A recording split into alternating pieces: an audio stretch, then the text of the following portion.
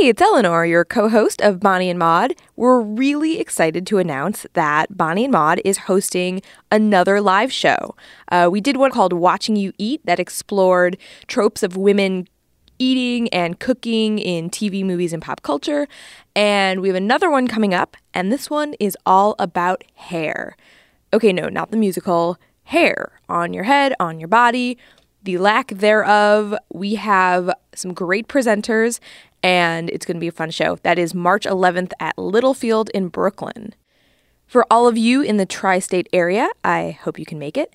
And there's more information at our website, bonnieandmaud.com.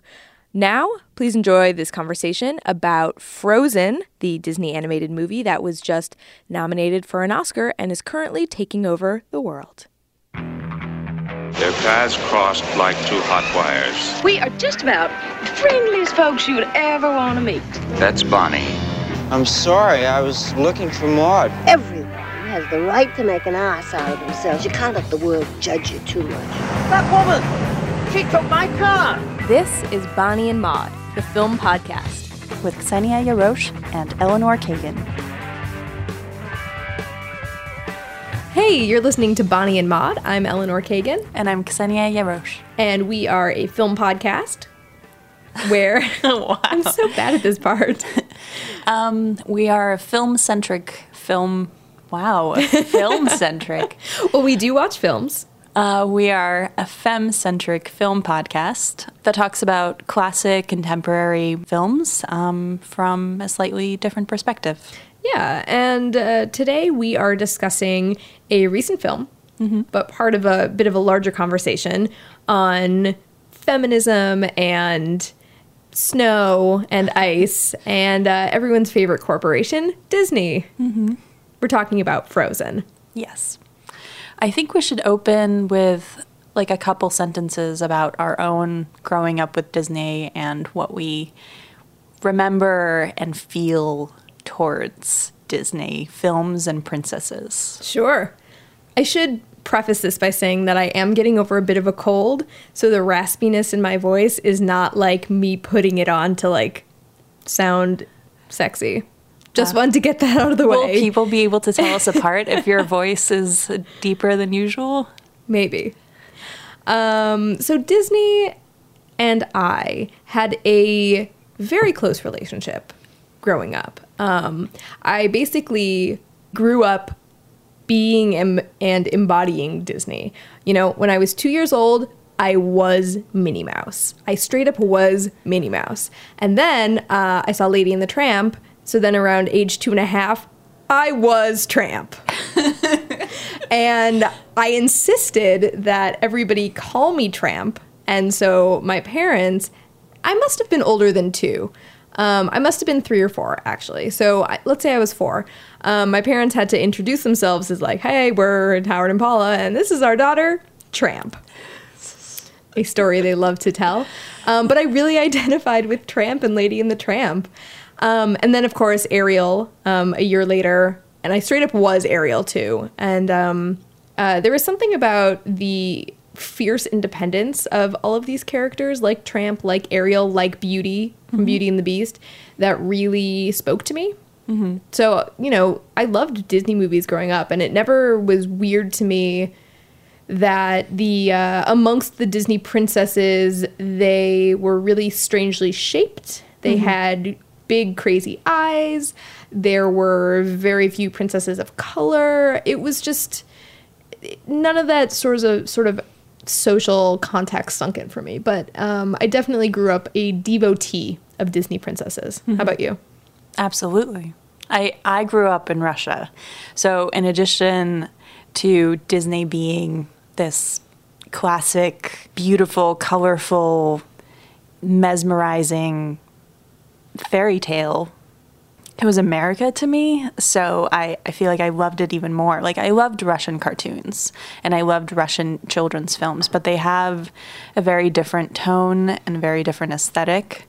Some of them are more drab, and they're definitely more overtones that are dark and sad and nostalgic. So with Disney, my favorites were Ariel and Belle from Beauty and the Beast. And that was definitely because Ariel was a little more goofy than some of the other princesses. She had a sense of humor about her, and she was definitely more adventurous. And Belle loved to read. Like how, as someone who was like reading a book all the way over here, barely looking up, trying not to trip, like that was like the character that I really related to. I didn't even care about the Beast. Did anyone care about the Beast? I loved his library. I was like, she should move in there because there's so many books. Didn't he use the library to basically entice her into not running away? You're right. He seduced her with his awesome selection of literature. I think I got so wrapped up in the story of Beauty and the Beast that when he turned human at the end, I was like repulsed by the human version of the Beast. He seemed more interesting when he was a beast. I think I can't even like fully visualize what he looked like as a prince, but I'm sure it was something boring and like poofy haired. And blonde. I don't know. He was just like your regular, hunky man type. I also always really loved and like respected and was so awed by the female villains too. Like I thought Ursula was like the most fascinating woman ever. And the octopus lady? Yeah, from The Little Mermaid. And when she sang her Poor Unfortunate Soul song in the cave and she had like all her crazy things, it was like, her version of Ariel's little like cave of junk. I loved it and I wanted my own cave of junk. Ursula and then Maleficent from Sleeping Beauty was like so beautiful and stately and terrifying. This is a deeper cut, but also The Sword in the Stone. Have you seen that? The witch in that is amazing. She's probably my favorite kind of crazy villain who isn't bad because she wants something, but because there's like, I don't know, there's like a madness to her. I fell off the Disney animated train around Pocahontas. I think I was a little too old by the time that came out. Yeah. That it never really made quite an impact on me. And then, since then it's been kind of dipping in and out of what's going on with the Disney films. I did see The Princess and the Frog, which I really liked. And the one set in New Orleans with the first African-American princess. And that, it was a fun movie and she was probably a good role model for little girls, but there is still the many inherent problems with Disney animated princesses, which I think we'll get into a lot today. Disney has its very specific themes that it has. There are just like certain bones to these Disney stories, and I was kind of ready going into Frozen to be faced with these sort of conservative perspectives. It's the all I want to do is find a man and fall in love. It's the I will do whatever it takes to get this man, even lose my voice and not be able to speak. And then there's always the goofy sidekick. There was the crab, or what was he? Sebastian? Sebastian. There was the candlestick. There's always like Lumiere. Yes. There's always like the comic relief, but also guidance from this sidekick. And then there is the, the hunky male savior who rescues the princess. There are some small deviants from this skeleton here and there, depending on who the protagonist is, depending on which Shakespeare or folklore or fairy tale the story is based on. But in general, you do find the same things over and over again. The dead mother. Yes. There's always a dead mother. The orphan is always the kind person who, like, because he or she has suffered being alone is now good. And in Frozen, it's several characters who are parentless. It's the two lead females plus the guy. We should mention that we are going to be spoiling Frozen in case anyone is unsure if they want to hear the full story of it. For the lack of a better way to describing it, from, a feminist perspective, there is a quote-unquote twist at the end of Frozen, but that's only because we've been programmed to expect the same things out of certain stories. So we will be, yes, like Ksenia said, revealing those things. Yeah. Okay, I'm just going to say, I really loved it. I did too. And I've been thinking about it more and more since we saw it last night, and I want to see it again, and I'm really excited about it. I was ready to be disappointed, and even in the first third of the movie, the songs weren't doing anything for me, and I was like, oh, Disney is trying to overcompensate by making these characters a little too quirky and a little too, like, clumsy, cute girl who bumps into things and loves chocolate. But then it, like, leveled out, and we had a real story going, and there was conflict and tension and something more than just a love story between a man and a woman. Absolutely. And Frozen is based off the Hans Christian Andersen fairy tale, The Snow Queen, which, Ksenia, you were saying that there was actually a Russian Snow Queen that you grew up with. Is that right? There's a Russian cartoon from the 50s, I believe, 50s or 70s, now I'm blinking, but the Russian cartoon is very close to the original story. So I grew up watching that, and it is very tragic. The story basically goes, it's a boy and a girl.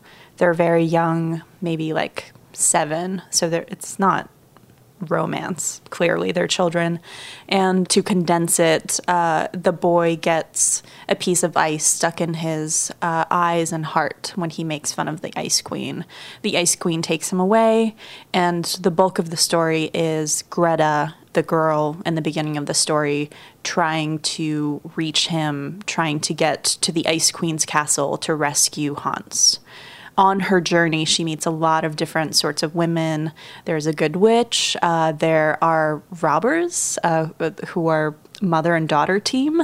There's a princess, and so on and so on. And eventually she gets to the castle, and her warm embrace awakens Hans. And instead of being cruel and cold, he returns to himself, and then possibly in the future they like marry and become a couple. Well, according to Frozen, they absolutely marry and become a couple, because I was looking into this as well, and the names of the 2 children from the original Snow Queen are the names of the parents of the daughters in Frozen.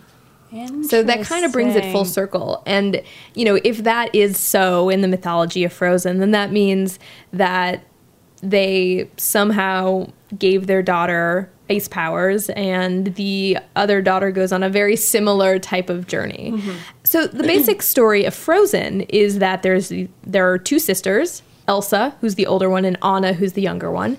And Elsa has ice powers. She basically can touch things and turn them into ice and make snow and make skating rinks and make snowmen, and basically has this power to create ice. And her parents are very worried because it's getting stronger as she's getting older, and they teach her that she has to control it. And when she feels especially emotional, her powers tend to go a little haywire. So in a accidental playtime mishap, she strikes Anna with ice to her head, and then the family takes Anna to like a group of trolls who cure her, but then also wipe her memory of her sister's powers. I was unclear as to why that was the case. Maybe that was the only way to cure her, or that was, I don't know.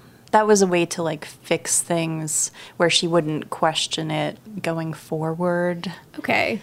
It was a little...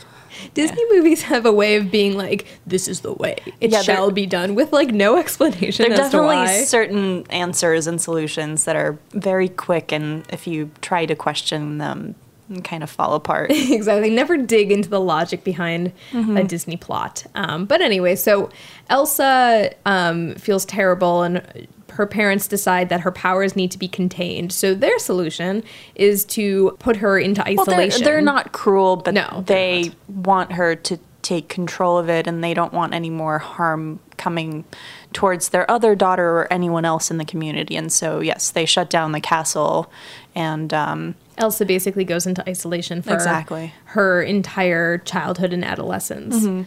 And Anna wants to play with her, and she never will. And all the while, Elsa's powers are getting stronger. So on her 18th birthday, she becomes the queen, and they open up the castle for the first time. the parents die in a tragic accident. Oh, yeah, of course, duh. Dead parents. I mean, how else are the daughters going to have Yeah. the impetus to go on an adventure if their parents aren't dead? So, I shouldn't be laughing at dead parents so eagerly. yeah, tragedy plus time, Ksenia. So, Anna is looking forward to getting outside the walls of the castle for the first time she's been cooped up. Long story short, Elsa reveals her powers to the whole town. Not on purpose, but it starts as an accident, and it like It escalates snowballs very quickly. No pun intended. I stepped on your beautiful pun, I'm sorry. Yes, so Elsa reveals her powers. People think she's a monster. She runs away and creates her own ice kingdom in a mountain far, far away. She sets off sort of an endless winter in this village, which is dangerous because people need different seasons, Well, for and the- they're alarmed. So Anna decides she's going to go track Elsa down and have her reverse the effects of the endless winter. On her journey, she meets Kristoff. There was a previous love interest before that, Hans, whom she leaves in charge at the kingdom. On her journey, she meets like a more rough and tumble kind of guy who's an ice man. What is that job called? Well, because Ice picker. this is why I think that the village had perpetual summer, because his job was like the ice guy. So he would like go fetch ice from somewhere, from the mountains, I guess, and I guess. deliver it to the city. I don't know. Again, Disney logic, don't question it. And he was also raised by the troll tribe. Which I don't even want to get into that. Doesn't really matter. That's a really weird subplot that we can just ignore completely. So she goes on this mountain, joined by Hans, who sort of helps her, but she seems to be doing generally okay on her own. Yeah. Gets to the mountain, tries to convince her sister to come down. Her sister, again, accidentally puts ice in her sister's body. Yeah, she like hits her with ice, but this time it goes through Anna's heart, turning her heart cold, a coldness that only an act of true love can melt. And It's this not is a Disney movie if you don't hear the phrase true love. true that. You know, this is, of course, setting up this so-called twist, I suppose I'll call it, which is everyone's like, an act of true love, what could that be? Oh, it's got to be true love's kiss. Also, has anyone ever used the phrase true love's kiss outside of a Disney movie? I think not. But anyway, everyone's just like, yeah, true love's kiss is totally this act of true love that everybody's talking about. And so Anna, you know, is all googly-eyed for Hans, who's back at the village. And Kristoff obviously has a crush on her. So she goes home. She's about to have this kiss with this man that she had known for a day but was engaged to. Hans. And he turns on her, and we find out he's only there because he wants this kingdom. And it's not true love. And so there's a lot of commotion, action, blah, blah, blah. He basically leaves her to die. And in the meantime, he's led a crew that has gone up to the snow mountain and kidnapped Elsa and locked her in a dungeon. Another Disney trope is being locked in a dungeon. There's a lot of being chained to things. S&M?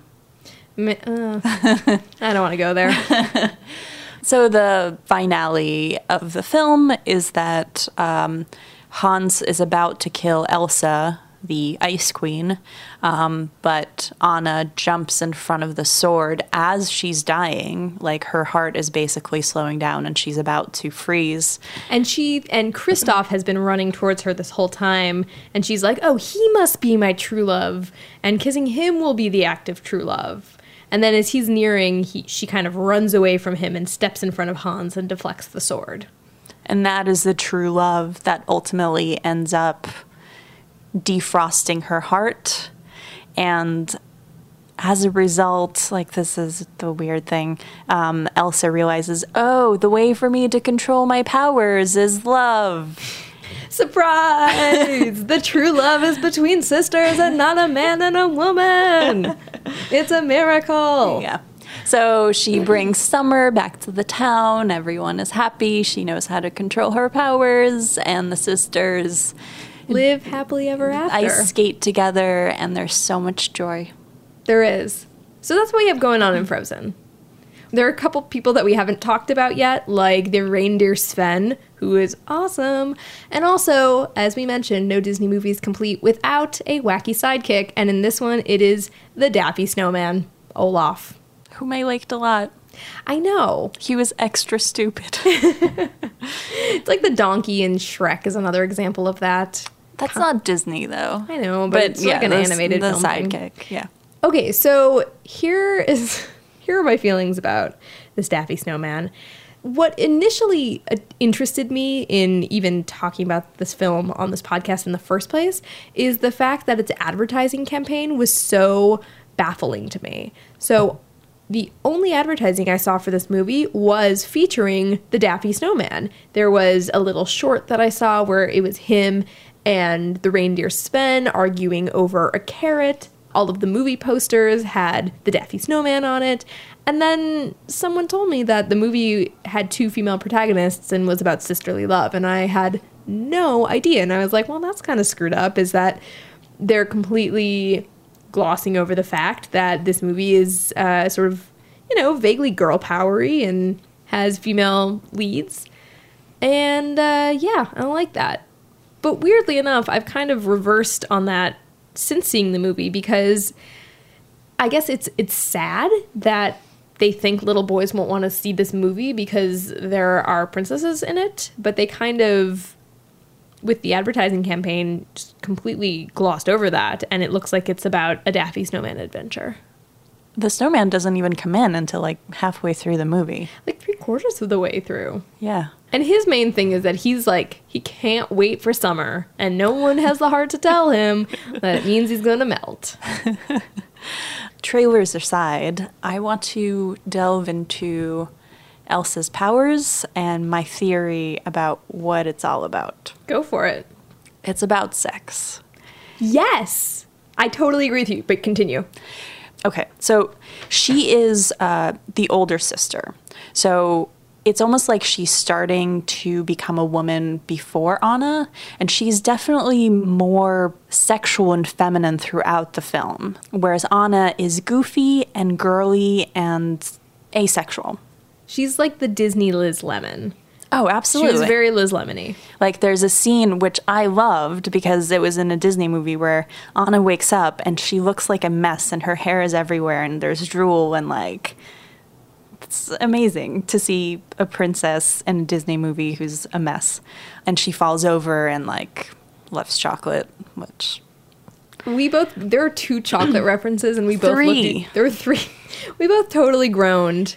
I mean, we've talked about this on the podcast before, too, the kind of Liz Lemonification of female characters, where it's like, you're either perfect or you're, like, a really attractive mess. Mm-hmm. And, yeah. So going back to the sexuality, so she's an older sister, and she is getting these powers that she can't control, which could very well be, like, adulthood and, like, sexual power. And hormones. Absolutely. And they're in her song where she's nervous about this power, she keeps mentioning how her parents want her to be a good girl and how she has to be, like, keep it inside. That's definitely a line. Once she can't hold these powers back anymore when she's 18, she ends up going on the mountain, and she can finally, like, release and, like, be playful and, like, make this beautiful ice castle and, like, do all these things that she's been holding back. She puts on that sexy gown. She puts on this, like, much more revealing dress with like, a lot of legs showing. And she like, takes her hair out, yes, and, like, it flows. Yes, and her eyeshadow becomes darker, and she, like, raises her eyebrow, and it's very, like, finally I can be myself, but at the same time she has to be alone so as not to corrupt her younger sister and, like, hurt other people with this sexuality. But in the song, she is more focused on herself in that moment. She's actually very She's happy and relieved. Exactly. She's so psyched about being alone, and she says, I can finally be free.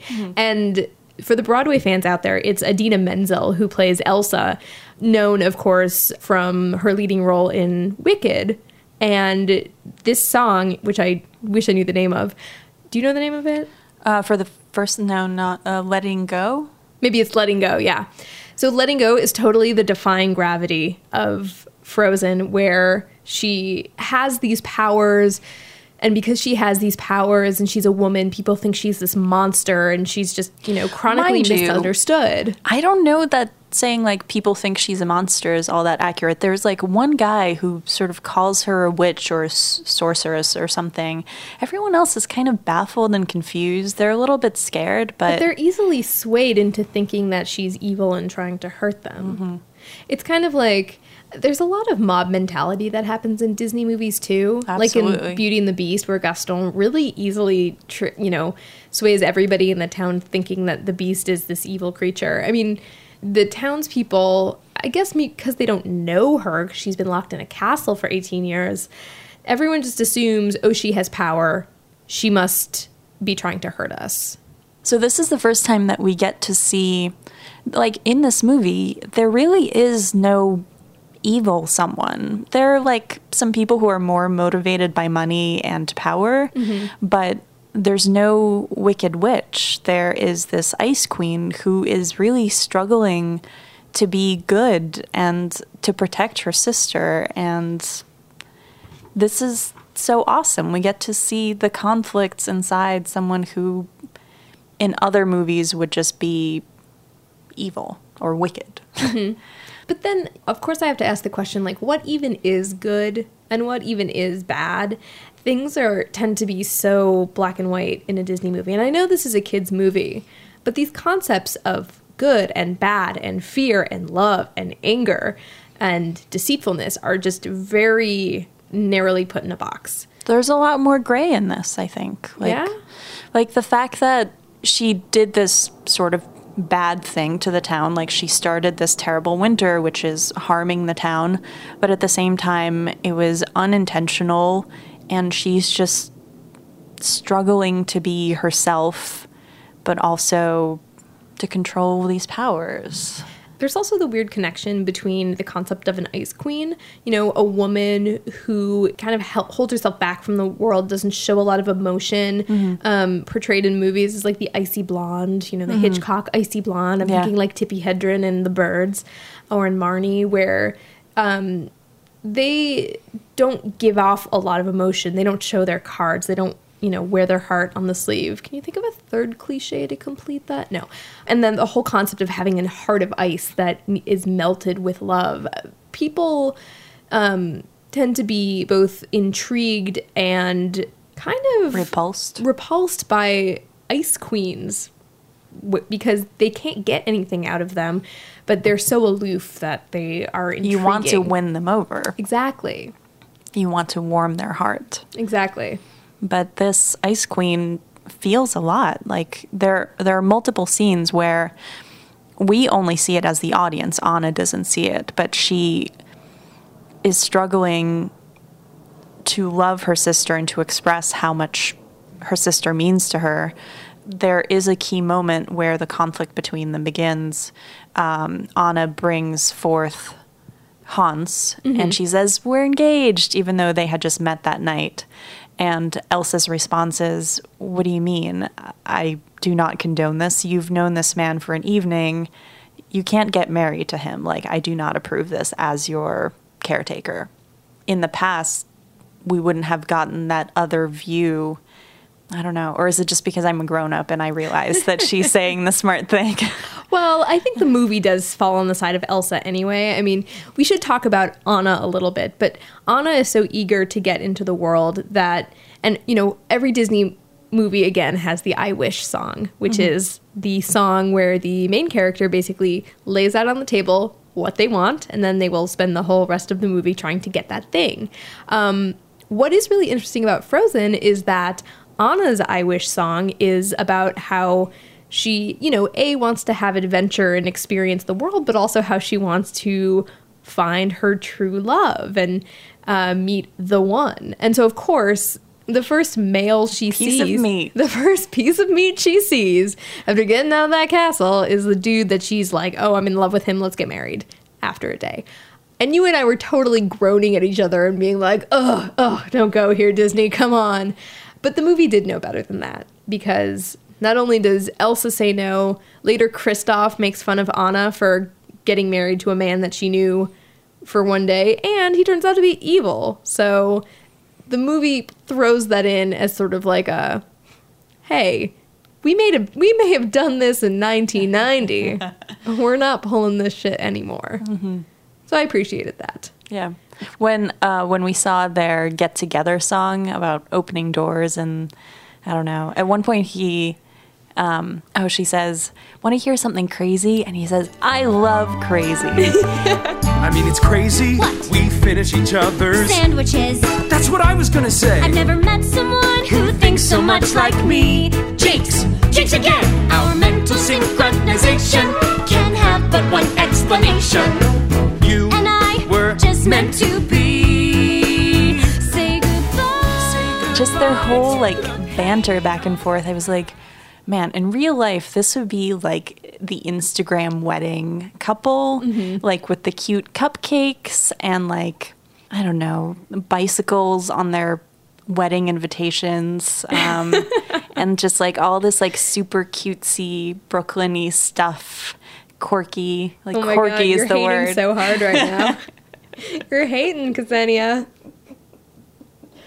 I just hate cute DIY quirky weddings.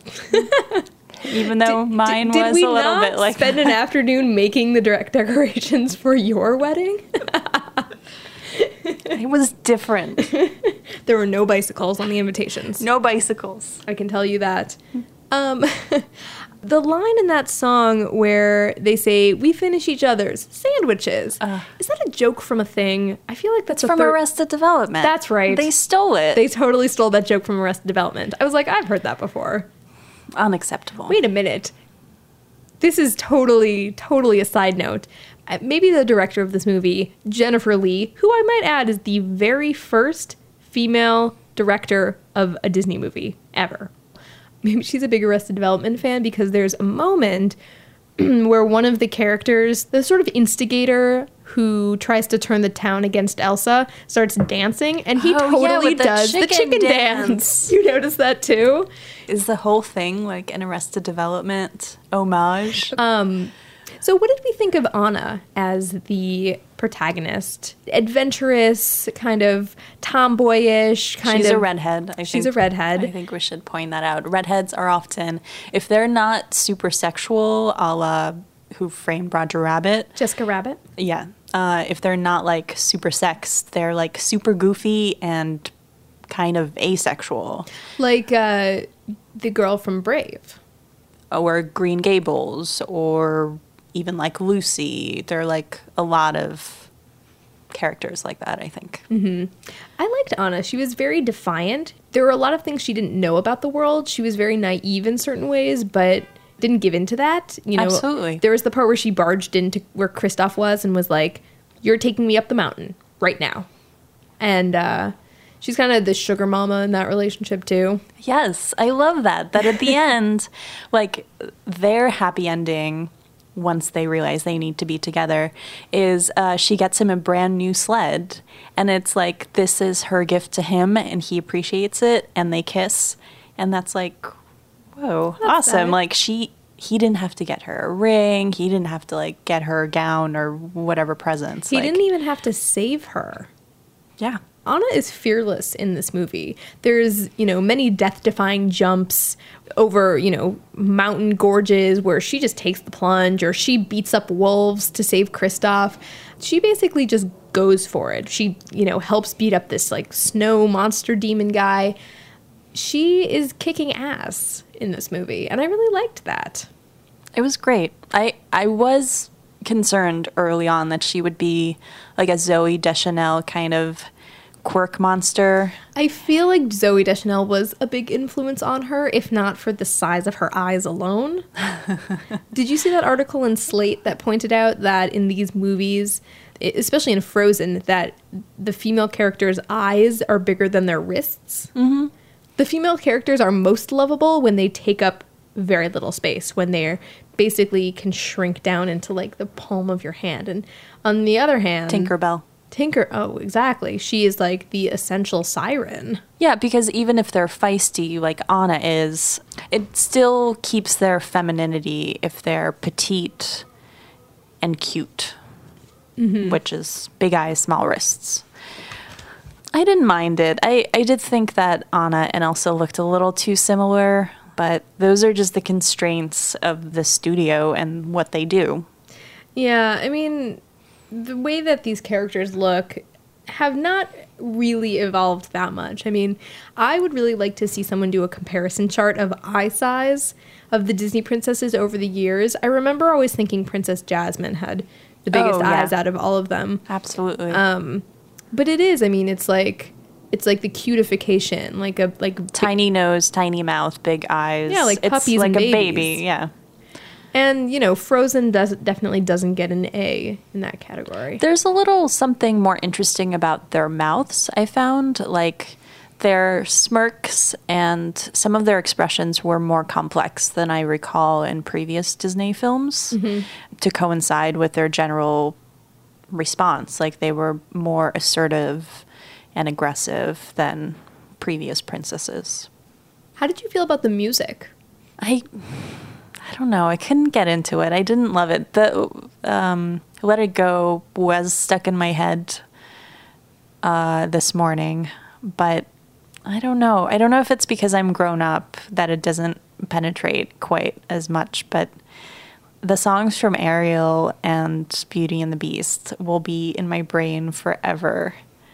I really liked them. I realized they were by the same lyricist, Robert Lopez, who also comes from Broadway. This movie had a lot of Broadway cred, which is what I think is part of what made it so good. And Robert Lopez wrote and won Tonys for both Avenue Q and Book of Mormon. And he and his wife did the music for Frozen, and there were a lot of cute turns of phrase. My favorite one is in the Daffy Snowman Olaf's his "I Wish" song, which is about how he can't wait for summer. Winter's a good time to stay in and cuddle, but put me in summer and I'll be a happy snowman when life gets rough. Because of the rhyme scheme, the next word is supposed to be puddle, and you see a puddle on screen. I felt like I was stoned. It was so out of nowhere and like bizarre. I enjoyed it, but it like really threw me for a loop. We should also mention the rest of the talent in this movie. So Kristen Bell from Veronica Mars was Love her. Anna. Love her. And she actually did all her own singing, which I didn't expect. Idina Menzel, of course, was Elsa. Jonathan Groff was Kristoff, and he was in Spring Awakening, and then he also had a role in Glee. Idina Menzel was also in Glee. You're like, how do I know Idina Menzel? And if I knew Broadway better, I'm sure a lot of the supporting singers and the background singers are also have some theater cred. I think Kristen Bell's voice really sold that character to me, being lovable and feisty, but not annoying. You know, I actually thought that it was Emma Stone. I for thought the first so half of the too movie. for a second, but her voice is definitely deeper. Mm-hmm. And Josh Gad plays the Daffy Snowman, and he, of course, plays the Daffy Mormon in the Book of Mormon, and I just love him so much, and he was excellent. That's another character who could have, like, with another voice, been irritating, but was just right. Like, just the right hint of dumb, but so cute. Yeah, Josh Gad is really talented at playing an annoying character, but doing an excellent job at playing an annoying character, so he doesn't fall into like Jar Jar Binks territory. I didn't know that was the line. Jar Jar. Jar Jar is over the line. He's far beyond the line. So at the end of the day, Frozen is a movie about sisterly love. and the idea of having a loving and supportive family. You know, that's a very important theme. I kept waiting for the knight in shining armor to roll in and save the women, and that didn't happen, which I was pleased with. I thought both of the women would be paired up by the end of it. I thought the Ice Queen would end up with Kristoff, who loves ice, so that would have made sense. And Anna would end up... You love ice? Here's a woman who is ice. Your dream, buddy. And Anna would end up with the unlikely Hans, whom she didn't know for very long, but... Yeah, so I think, you know, if I had a daughter, I would totally take her to see this movie. Absolutely. I hope this is a new normal in terms of the beginning of more progress in the Disney universe. So there doesn't have to be like the girl movie, you know? Like in the last couple of years we've had Tangled and Brave and this. And Brave didn't even have a love interest. Yeah, doesn't she kind of just, you know, they're like, you should get married, and she's like, nah, not interested, and then it just sort of goes on from there. There's something about fighting bears. I haven't seen it. I need to see it too.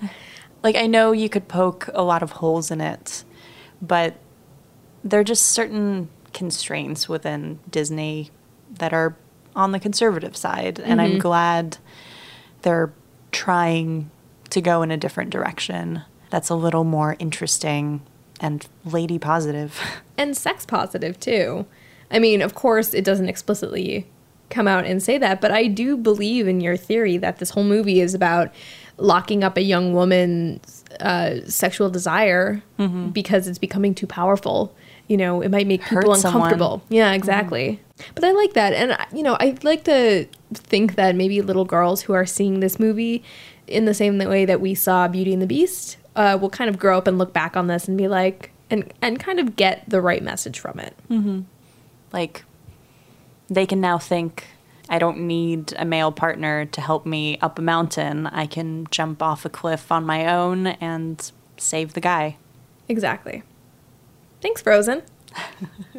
So should we answer a couple letters? Let's read some letters. Letters. To Bonnie and Maud. We got a lovely email from Jenny T. a couple of weeks ago.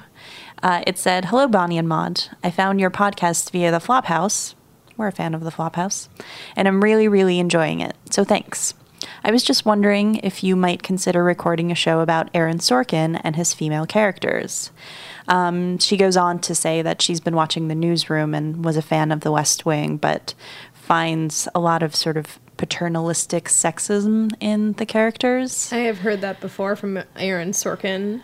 I was a fan of The West Wing, but I haven't watched it in a long time, and I haven't watched The Newsroom at all.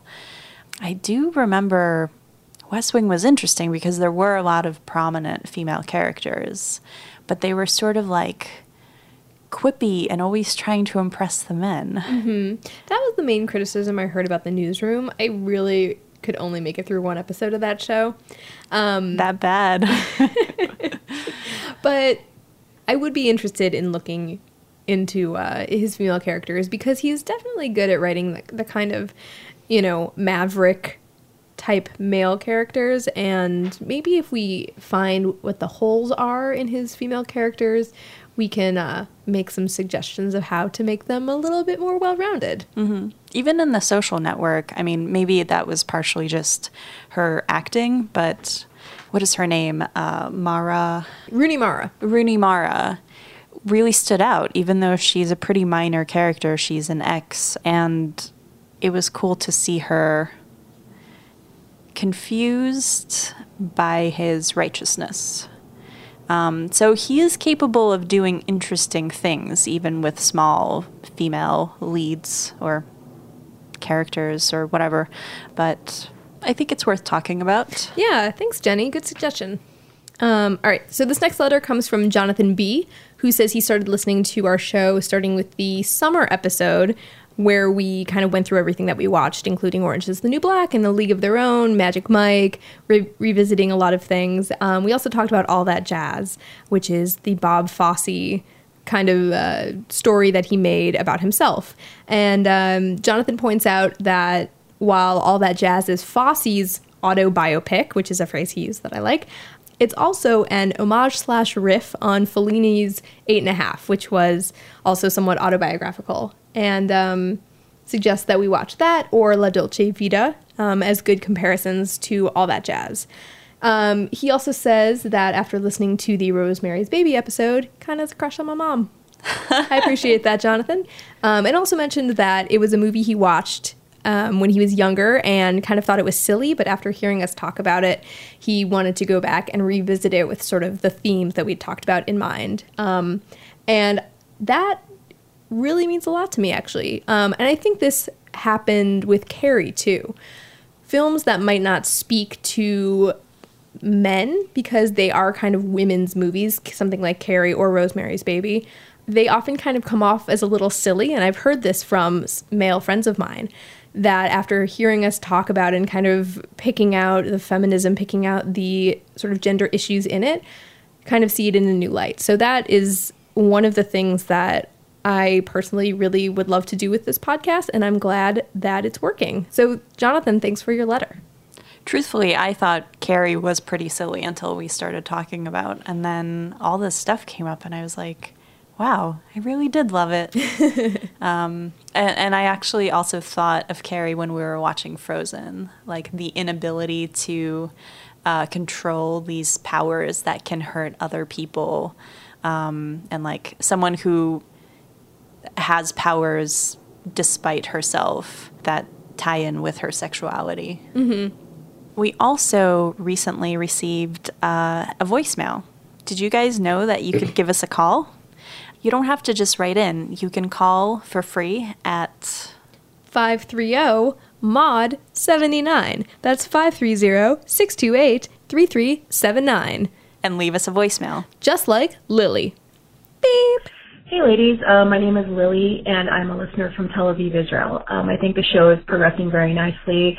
My favorite episode so far, I think, has been the Mermaids episode. I really liked what you guys had to say about that. My suggestion would be, I think it would be great if you could do an episode centered around the films of Catherine Bigelow, because I think she's very relevant right now. And you could talk about Jessica Chastain's portrayal in Zero Dark 30, and also, you know, you could maybe touch on her Bigelow's views on cinematic violence. I think that would be really interesting. Anyway, that's really all I have to say, and thanks very much. Keep the podcast going. Bye. So that was Lily from Tel Aviv, who wrote in and suggested that we have a chat about Catherine Bigelow, which I would love to do. What have you seen by Catherine Bigelow? I've seen Zero Dark 30 and Point Break. I have not seen Point Break, but I really want to. And I've also seen Near Dark, which is the vampire one. And has the brother from Teen Witch. Bill Paxton? No. The gross, weird brother who's like, you're a dog, good dog. Do you know what I'm talking about? I've never seen Teen Witch. Oh, no. Oh, no. That has to come before Bigelow. I'm sorry, that's a key... Sorry, Lily. We're going to have to talk about Teen Witch first. But yeah, I would love to talk Catherine Bigelow. I really appreciate her work because her movies don't scream female director, and she also kind of stuck it to James Cameron, her ex-husband, at the Oscars a couple years ago for Hurt Locker. And she has a great sense of violence and action. Mm-hmm. I saw Zero Dark 30, which made me think of Homeland a lot. I don't know that I have a clear sense of Bigelow's style quite yet, but I would be interested in investigating further and sort of talking about a few of her films throughout her career. My sense of her so far is she makes very human action characters, especially someone like Jessica Chastain in Zero Dark 30.